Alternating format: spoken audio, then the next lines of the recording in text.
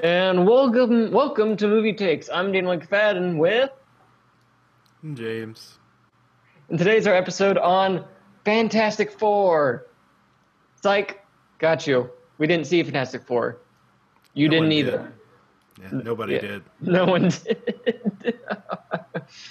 uh, I've never not cared about a movie like this much ever. I don't think. Like as far as like movies that I should want to go see, yeah. nothing. No, I've never had to remind myself so many times that a Marvel movie was coming out. Like a week before it comes out, it's like, is that out yet? Is, Yeah, no, it's not. Oh, okay. The only reason I even consider going to see it is because like about 2 weeks before it came out. LP from Run the Jewels did like one small piece of the end score, and I'm a big fan of them, so I'm like, hey, that would be kind of cool. I've always wanted him to score a movie. Who is it? Um, he's a like indie kind of producer, musician, rapper, all that kind of wonderful stuff. Most people are fans. You haven't heard of him, I'm sure. But no, nothing about the trailers made it look appetizing at all. And it turns out 80% of the trailers weren't in the movie. Well, just from watching the trailer, I knew, like, I had no doubt that it was going to just absolutely be just destroyed by the studio. Like, no matter how good the actual movie was, Yeah. I knew that the studio would destroy it. And that, from what I've read, that seems to be what happened. I think that like the writer and director and a whole like several other people have all come out and said this was not the final movie that we Well, wanted. no, the director, Josh Trank, whatever his name is, uh, tweeted out like days before the movie came out, like a year ago, I had a fantastic cut of this movie that would have gotten great reviews. So, and then he quickly deleted it, but it's the internet, so it still exists. Yeah, I mean, But no, at some point, I'm probably gonna watch it. You know, for the same reason that I watched was it Wolverine Origins? well, I saw that opening weekend. I saw that day one. Like me and all my friends rushed from high school once class was out to go see that movie, and it was the best part about that movie were the opening credits. They were actually really cool, well put together montage credits of Wolverine and Sabretooth fighting through wars. That was the best part about the entire movie. Yeah, the thing that I will always remember about that movie is just the fact that the version of it that got leaked had the incomplete special effects in it, and that was kind of cool to see. Yeah, I never watched that. But that movie made so much money opening weekend compared to Fantastic Four, which made less than the first two Fantastic Four movies did when they opened. So So anyway, the a plan for this episode was for us to talk about The World's End. Um, that was a month ago. that was a month ago. Yeah, we've had life happen. We've had scheduling issues happen, and so now Also, we're we're. lazy. Also, we're a little bit lazy. Hey, I was on vacation. I had to go to Texas. You had to come to Arkansas. There was lots of driving and Yeah, not being home, and I had a cat that went into labor and gave birth to seven kittens. yeah, so We that was our last delay. that was that was it was supposed to happen last Thursday, and then my cat went into labor in my closet, and they're now seven very cute kittens just squirming around and rolling around, not sure what's going on. Their eyes are not open yet. But yeah, that was our last play.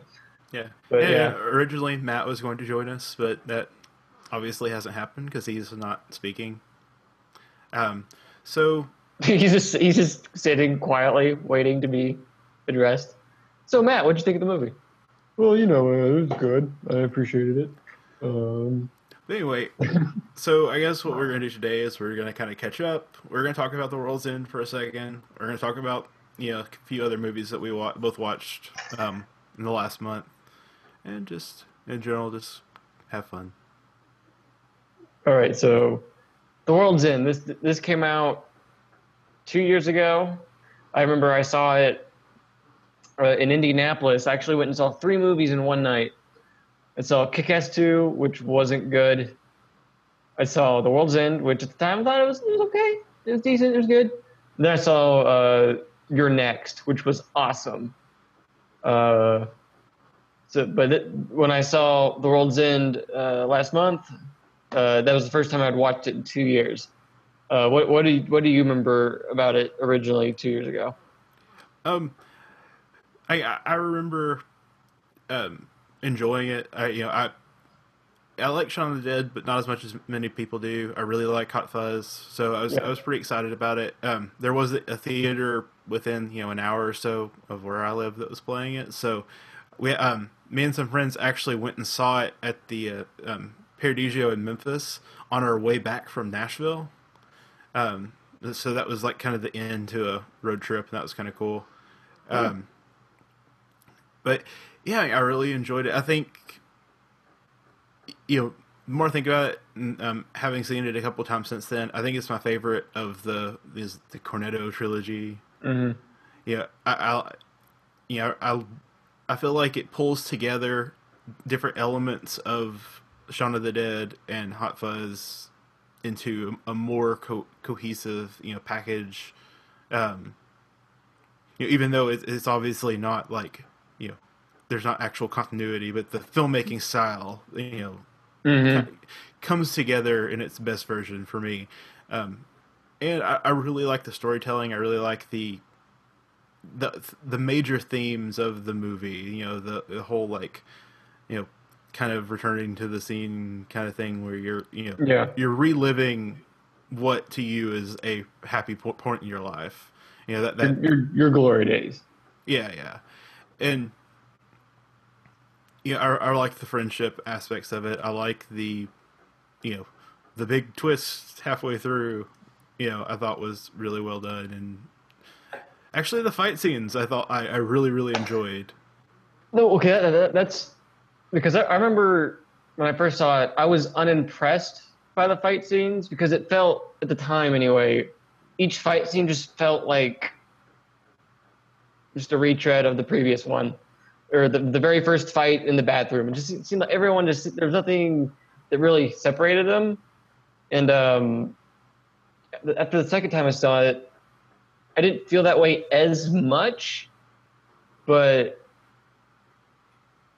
I still wasn't impressed by the action in general. Um, one of the things I did like was the part where Edgar Wright's character, not Edgar Wright,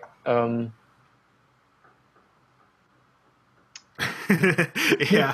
Nick Frost, where he gets the bar stools and breaks them and uses them like the Hulk would two cars. I did like that, but yeah, I think that might have been one of the things I didn't like about it the first time was like the fighting wasn't very unique from set piece to set piece. And I think the beginning of the movie where Gary King is narrating what happened 20 years ago, I felt like that was a weird way to start the movie. I'm just not a fan of voiceovers to start movies in general. Like I just saw American Ultra the other night, and that's essentially how the movie starts, with the main character giving voiceover explaining to you his life situation right before the story starts. It's always felt lazy, but I think those were my two biggest nitpicks. But after the second viewing, one thing that really impressed me was Simon Pegg, because he acted his butt off towards the end of this movie. Yeah, that's what I was gonna bring up is the physical comedy that he brings into it without it being too over the top is great. Like there's one scene where he just goes to jump over a fence and just falls flat on his face and just pops right back up and just keeps going. Well, that's a reference to both Shaun of the Dead and Hot Fuzz. Yeah, but I mean, still, it's the acting on it is just spot on. He's he's on for the entire movie, and he really drives that vibe of that, that, like I said, the returning to the scene type of vibe with it really well. Well, but I was talking about like at the very end when he's in the world's end with him and Yes. Nick Frost, and they're finally like he's saying what's wrong with him or whatever, and he just kind of breaking down. And I was like, that's the best acting performance I'd seen out of Simon Pegg so far in his career that I thought. It was kind of gut wrenching. He was sad. He's at the end of his rope, and I mean, essentially, this movie, he was going to commit suicide in this movie. That's Yeah. that's that's what. But but I listened to the director's commentary pretty much right after I watched the movie, and that have you watched the director's commentary? No, I haven't. Okay, but well, yeah, it was with Edgar Wright and Simon Pegg, and it opened my eyes a little bit to more about what was going on with the movie, especially like with symbolism and stuff like that. But I mean, I liked it more. I'm not sure what I would have changed aside from the opening and the fight choreography. It's funny. Whenever I went and saw it in theater with some friends, Matt was one of the people that was with me, and Mm. he actually had to run to the bathroom at the very end of it and missed Oh, everything. Like, he left during the final, like, car, not really car chase, or they're driving away from the explosion. oh, okay. He left during that, so he missed the entire, like, post-apocalyptic part of it. Oh, wow. Oh, ladies and gentlemen, always go to the bathroom before the movie. Oh, did you have to like? How hard was it to explain to him what happened? I think, when we saw it, it was right at the end of the theatrical run, so I think that he ended up, like, not seeing it. Like, I don't think we told him about it. I think he decided he wanted to wait until it actually came out and to watch it. That's horrible. That keeps you from having so many conversations about a movie. Oh, yeah, yeah. Yeah, it was... I can't remember the last time I did. Oh no, I think the last time I had to use the restroom in the middle of a movie I hadn't seen was War Horse, and didn't feel guilty about it. That wasn't a good movie. Uh, that's one of the few Steven Spielberg movies I don't care for, or at least the first 30 minutes where it's all sappy boy and a horse on a farm stuff. Everything after that's fine, but So, on the subject of Simon Pegg, how did you feel about his performance in Mission Impossible 5, which we also both watched? No, it was good. I'm glad he's found. I'm glad he's found a place in that franchise, especially seeing as how he was a latecomer to it. He didn't show up in it till the third one in Mission Impossible 3, which came out in '06. And so him and Ving Rhames are the only actors who have appeared in more than one Mission Impossible movie outside of Tom Cruise. But no, he's good. He's got some good comedic presence to the film. He did have really one good the scene where he's basically speaking for the villain, who I couldn't tell you the villain's name, which is really the worst part about the Mission Impossible movies. You can never think of the villain's name like a week later. But I think I can remember the Mission Impossible 3 villain.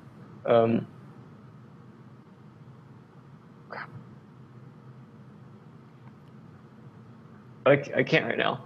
But no, Simon Pegg was good. I enjoyed Mission Impossible 5 a lot more than the fourth one, which I watched for the first time since it came out in theaters about a week before I saw Mission Impossible 5. See, as we've discussed before, I really like the fourth one, mainly just because of the way they kind of adapted to rapidly changing, like, real world technology, and I thought that was a good, thoughtful like storytelling element was to kind of contrast the spy tech with not real world tech. But as far as like the this latest one, is it Rogue Nation? Yeah.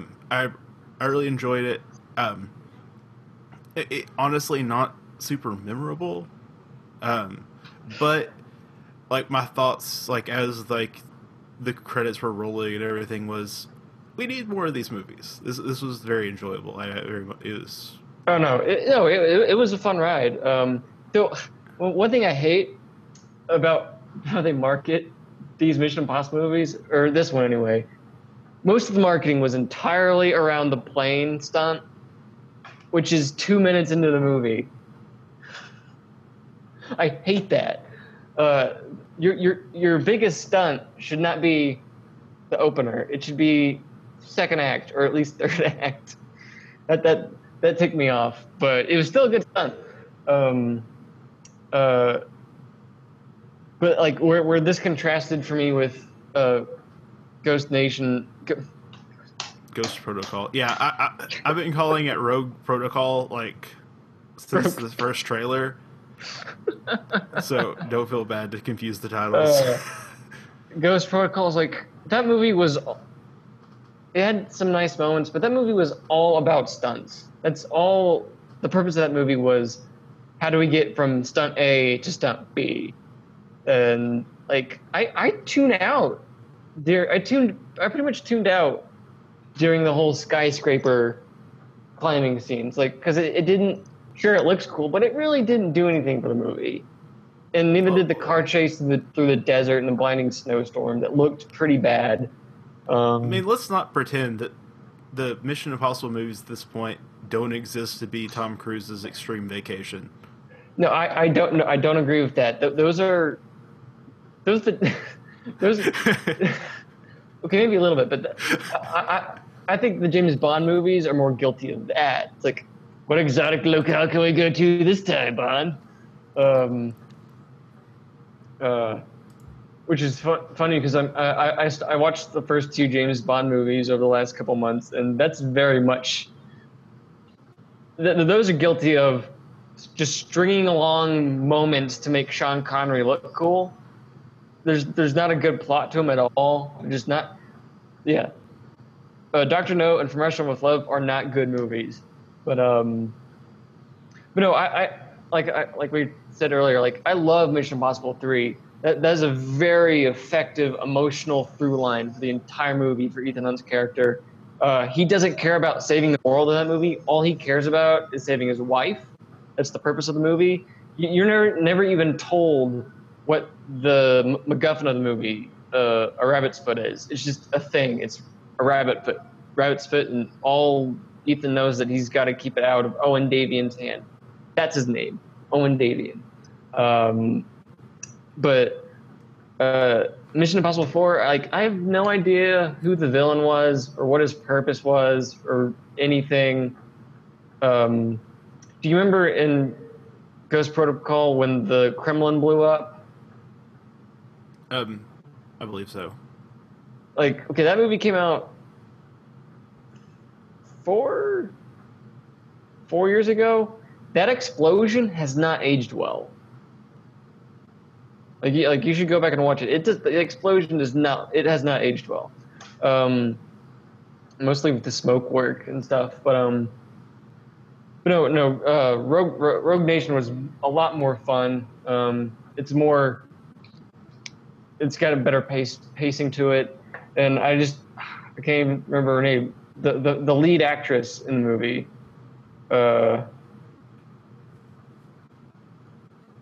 Why can't I think of her name? Rebecca Ferguson. Rebecca Ferguson. She plays Ilsa. She was amazing. I loved her. I think, yeah, she's definitely the best actress that's been a part of the series so far. And I say that having not seen Mission Impossible 2. Yeah, and the thing that I really enjoyed about her role is that they didn't force really a romance between her and Tom Cruise. Like No, there was, yeah, it was this like, mutual respect, friendship yeah. kind of thing. Well, Which there's that one moment where they're in the airport and she says to him, just leave this and this, just leave with me. There's that one brief moment where they try to allude to it. But if you go off the last two movies, Ethan's married, so they don't even mention that in this movie. So maybe he's not anymore. yeah, But and well, the thing is, like for me, it's such a when you're obviously going to compare these kind of movies to like the James Bond movies, and the big turnoff that I have with so many of those is the absolutely soulless romance type thing with women, yeah, and well then that's different with the Daniel Craig movies. I think with all the of them, was it the most recent except Skyfall, That that one. no, M was the Bond girl in Skyfall. But even then, like the woman that popped up in I think Hong Kong and then was like immediately killed. Yeah, Just it honestly left such a bad taste in my mouth that it tainted the entire movie. really. Yeah, yeah. It just felt made me kind of feel sick. But one like I just said with M, I think aside from Casino Royale, where there was just one Bond girl, I think the two since then, God, Quantum of Solace and Skyfall, they were able to balance. They had two Bond girls. There's the one that's the eye candy Bond gets to fool around with, and then there's the other one who represents the emotional, actual plot-driven, character-driven Bond girl. In Quantum of Solace, there was the redhead secret agent, I think, who died after being covered in oil, I believe. And then there was the other one played by she was Russian. I know she's Russian, but she was also a secret agent who represented a mirror image of James Bond. And I thought that was good. He didn't sleep with her. He just gave her a peck on the cheek at the end of the movie. But with Skyfall, you had the girl who showed up in Shanghai or Hong Kong. Like I can't even remember her name. She served her purpose and then died. But the real Bond girl of that movie was M. M is the one that finally gets to go somewhere with James Bond on an adventure, and ultimately she dies. But she was the true Bond girl of that movie. And yeah. But Eva Green in Casino Royale is by far my favorite Bond girl ever. So I think we've both seen Ant-Man, right? Yeah, I saw it twice. Yeah, and we haven't talked about it. Nope. Cool. So what did you think about it? You start. You go first. It was, the one of the things that I have been kind of looking forward to and kind of excited about was with the Marvel movies is how they've kind of gone this route of making different genre type movies with the different superheroes, and I think they're self-aware enough to understand that making big world-changing movies every time they have a movie comes out is going to just lead to problems and make things more complicated and make things not stand alone on their own. So I'm really, really enjoyed that you had this mostly self-contained story. I like the heist elements of it. It's still, I feel like that the kind of rules of this character weren't established very well. Yeah, I agree. It was very much a here's all this crap that I can do kind of thing. Especially the controlling the ants there was never even a token explanation for it. Really, it was just you can control them. But he has the thing in his ear that helps him communicate with them. Yeah, but still, sound waves or something. I don't know. Yeah. I mean, it's just that was kind of weird, but I thought that, you know, I really enjoyed it. You know, it was what I was hoping for. So, yeah, I was pretty satisfied with it overall, and I did enjoy the small, you know, touches of the broader universe. Yeah. The one stroke. Spoiler. Falcon from the Captain America Winter Soldier shows up. Uh, I'm split on it because that moment where Scott goes to get that whatever he went to get, because that wasn't properly explained, or it was just like, oh, here's something we need for the heist, go get it. And it winds up being at the Avengers facility in New York.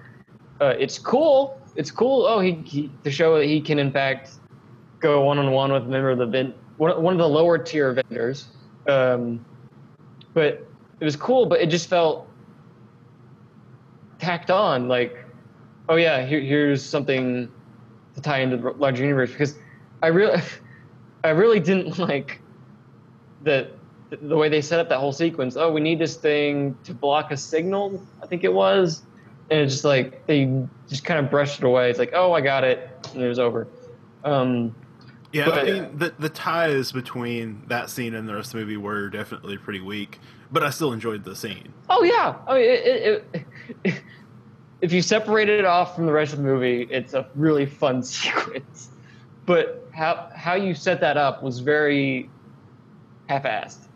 I mean, it really was.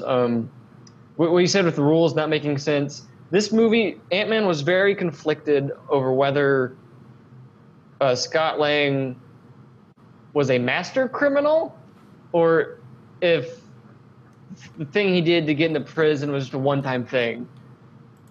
I don't think they could establish his level of ability on that very well. Like, it felt confused when it came to that, and I think that kind of made him suffered a little bit. What do you think? Yeah, I mean, it's well, for me. It wasn't. It was just mainly that it was. They didn't even really make an effort to kind of establish like so much. Like a lot of the other kinds, you know, powers that you have out there have a you know an explanation, even if they're kind of silly. They work within the universe. You know, Iron Man he's super smart, but he also has the arc reactor thing. At least, you know, at the beginning, the you know, Thor is, you know, a god.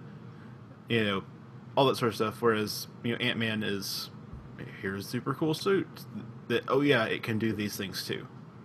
Well, but also Scott Lang, he's a criminal, but we're going to kind of whiffle off on what kind of criminal he is. That's the part that, like, the way other characters interacted with him made it seem like he was a master criminal, but the way he acted and talked about himself, it just seemed as if what he had done to get into prison was just a one-off deal which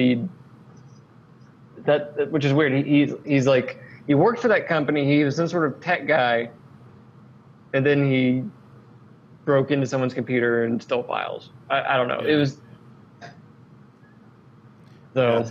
Yeah. What did you think of Michael Pena's character? Stole the movie. Oh yes, definitely. Oh, absolutely stole them. Like, they better do a Marvel one-shot of his character. I don't know what he'd be doing, but I want like a 10-minute short film of Michael Pena playing Lewis. Yeah, he played Lewis. Like, I hope he gets, you know, whenever they have like whatever the next big Marvel movie with all the different characters is Civil War. Yeah. I hope that the next time that, you know, Ant-Man shows up in a broader movie, that they give it Michael Pena's character just one shot. Just a shot. Just like him just responding to something. Yeah, he doesn't even have to say anything. He just gives you a facial expression. No, which, you know, Ant-Man, it was originally supposed to be directed by the guy who directed the movie we just talked about. What was his name? Edgar Wright. There we go. All right. It was originally supposed to be directed by Edgar Wright. Him and Marvel came to a disagreement like a month before the movie was supposed to go into production. From everything I remember reading about the movie after it came out, a lot of the stuff in the movie people assumed was left over from Edgar Wright was actually like the brainchild of Peyton Reed. And I think one of those was the sequences where Lewis is explaining how he got information. Yeah. Which were the hilarious. I love that he's just like low middle class. What I don't know how to describe him, but I love that this thief or whatever is actually a very highbrow kind of guy. He goes to art museums. He goes to wine tasting. Yeah. And he gets sidetracked and talks about the wine. I really enjoyed it. I hope for more films that have that same kind of scope for Marvel, and have that same vibe too. Like just not super serious, but not so lighthearted that nothing has any weight to it. Well, I don't. Okay, you get Civil War coming up next year, which is basically Avengers 2.5. Which is honestly a little weird that they're doing such a big thing within one of the characters' film lines, I guess. A little bit, but I mean, because the actual next Avengers movie are the Infinity War movies, which is when you'll finally see Thanos showing up and all that. Yeah. So, but in this movie, as far as I know, Thor won't be in it. Hulk won't be in it. So I think Matt said it, like they've taken the heavy hitters out of the story. So there won't be cosmic significance to the movie. It'll probably be more grounded than Age of Ultron was. Is it confirmed that Spider-Man's going to be in this one? Yes, he is. Good. So yeah, we'll get to see him. But you get Civil War with Avengers 2.5, then you get Doctor Strange later next year. And that'll deal in the weird aspect of. I'm not familiar with Doctor Strange, but I guess I think that what I've read is that Doctor Strange is gonna kind of introduce like magic into the universe. Yeah, beyond what you have with the Asgardians and stuff. Yeah, and then I don't know what's. I think Doctor Strange. What is it? Oh, the year after that we'll get Guardians of the Galaxy 2.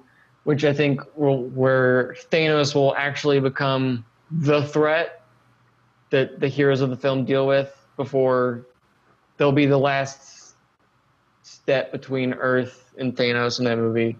I think we get Black Panther before Infinity War. I'm not sure. I'd have to look up. All this is going on. We still got Agents of S.H.I.E.L.D., Agent Carter Season 2, the Netflix TV shows, which are, especially the Netflix TV shows, they're supposed to be the more grounded street level of the Marvel Universe. But I don't know if we'll get a movie with the limited scale of Ant-Man in the near future. So cool. I think the last movie that we were wanting to talk about is you finally got around to seeing Inside Out. Yes, I did. After it came out 2 months ago, and I got to go see it Monday night, I believe. So, and I've been hit or miss on going to see Pixar movies the last few years. After Toy Story 3, I didn't see Brave, I didn't see Cars 2. Um, It's and probably then the best. I did see Monsters University, which was really good. I loved it. And then there was nothing last year, and so we get Inside Out this year, and it was so good. It's a very heartwarming movie with some good messages in it. A great lead cast. I don't know. Yeah, Amy Poehler was perfectly cast as Joy. That was her. Um, but it's odd where Pixar has. I don't. Except aside from the Incredibles movie, they haven't had a film where a human was the main protagonist of it, unless I'm forgetting something. Because it's weird because joy and all the emotions are the protagonists, but the girl is also protagonist in a weird sort of way. But I really did love it. It's really nice to see Pixar just get to be creative, and I teared up a few times, especially in scenes related to Bing Bong, uh, who was really fun. What did you think of it? I'm just Yeah, rambling. yeah, I really liked it. I think my wife and I went and saw it back when it first came out, like the first week it was out, Mm-hmm. and no, it was really good. It was one of, you know, the concept of it. I think is one of the best Pixar, concepts that Pixar has Mm-hmm. had. The illustration of the different, your aspects of your personality, and the way emotions and stuff, you know kind of control you, is was just really really well done. And I forget what it was. There's one podcast I listened to. It's been a while back, where they talked about just how, like, having that kind of visualization process, could really help communication with kids on their emotions and their Mm-hmm. you know being able to say, anger is in control right now, and that sort of thing. It's okay. It's okay to be sad. Don't shame people for having emotions. Um, but I really did relate to this movie because she's 11 years old in this movie, and then when she's 11, she moves from Minnesota to San Francisco. As soon as the sequence of them moving started, it's like, oh man, I've been there because when I was 9, I moved from Texas to Arkansas and went through a lot of the same things that she did when it came to going to a new school, it just being not having friends for a long time. Um, so that really hit home for me on a few levels. I didn't run away from home, um, but I mean I got into fights at school and stuff. Well, I mean, if you run away from home in Arkansas, you just end up in a field. Depends on where you live in Arkansas.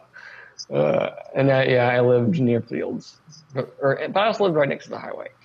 But but no, there was a lot to relate to it, and I, I loved um, one of my favorite sequences was when they went into the dream land or whatever, where they basically Hollywood, where they were producing dreams. I loved that sequence, especially watching Bill Hader's character watching the dreams as they're played in headquarters. That was one of my favorite sequences. Do you remember what your favorite parts were?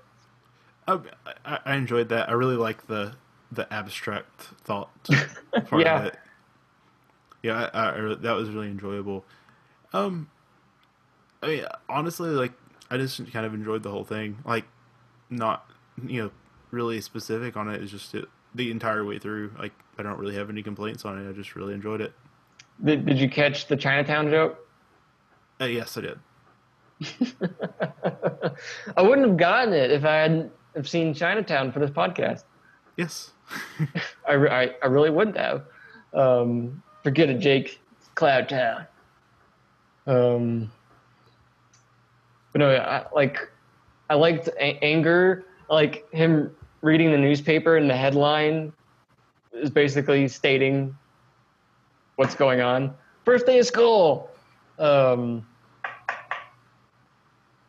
what else? It was a really good movie. I can't wait to watch it again. And we're getting another Pixar movie later this year with The Good Dinosaur, I believe it's called. So we've never had two Pixar movies in 1 year, and it's because The Good Dinosaur was pushed back. It was supposed to be out last year. So, but how would you rank Inside Out with the other Pixar movies you've seen? Um, it's tough. Or honestly, like all of the Toy Story movies, I really love. I really liked Finding Nemo when it came out. I haven't seen it in a while. That came out in 2000. When did it come out? Look it up real quick. 2000, like 3, I want to say. yeah, 2003. And the sequel's coming out in 2 years. So that's going to be 14 years in between the movie and the sequel. I think that's longer than the gap between any of the Toy Story films. Yeah, I don't know. I'm with the exception of Cars 2, like I just enjoy pretty much every Pixar film that I've seen. There's a few that I haven't seen. There's a few that I'm, it's the ones that I can remember. There's a few like I haven't seen. Is it Brave, a Pixar film? Yeah, I haven't seen it either. Yeah, I haven't seen Brave. That's a weird thing. I probably would have gone to see it, but that summer, I graduated that summer from college. My grandma gave me this gift card to Malco Theaters, $200. And so that whole summer, I was constantly in the theater. I was constantly seeing the trailer for that movie. I was tired of it by the time the movie came out. And but after seeing it so many times, it was like, I finally realized that this is not going to be a good movie. And from everything I've heard, it just isn't. It's a very meh movie.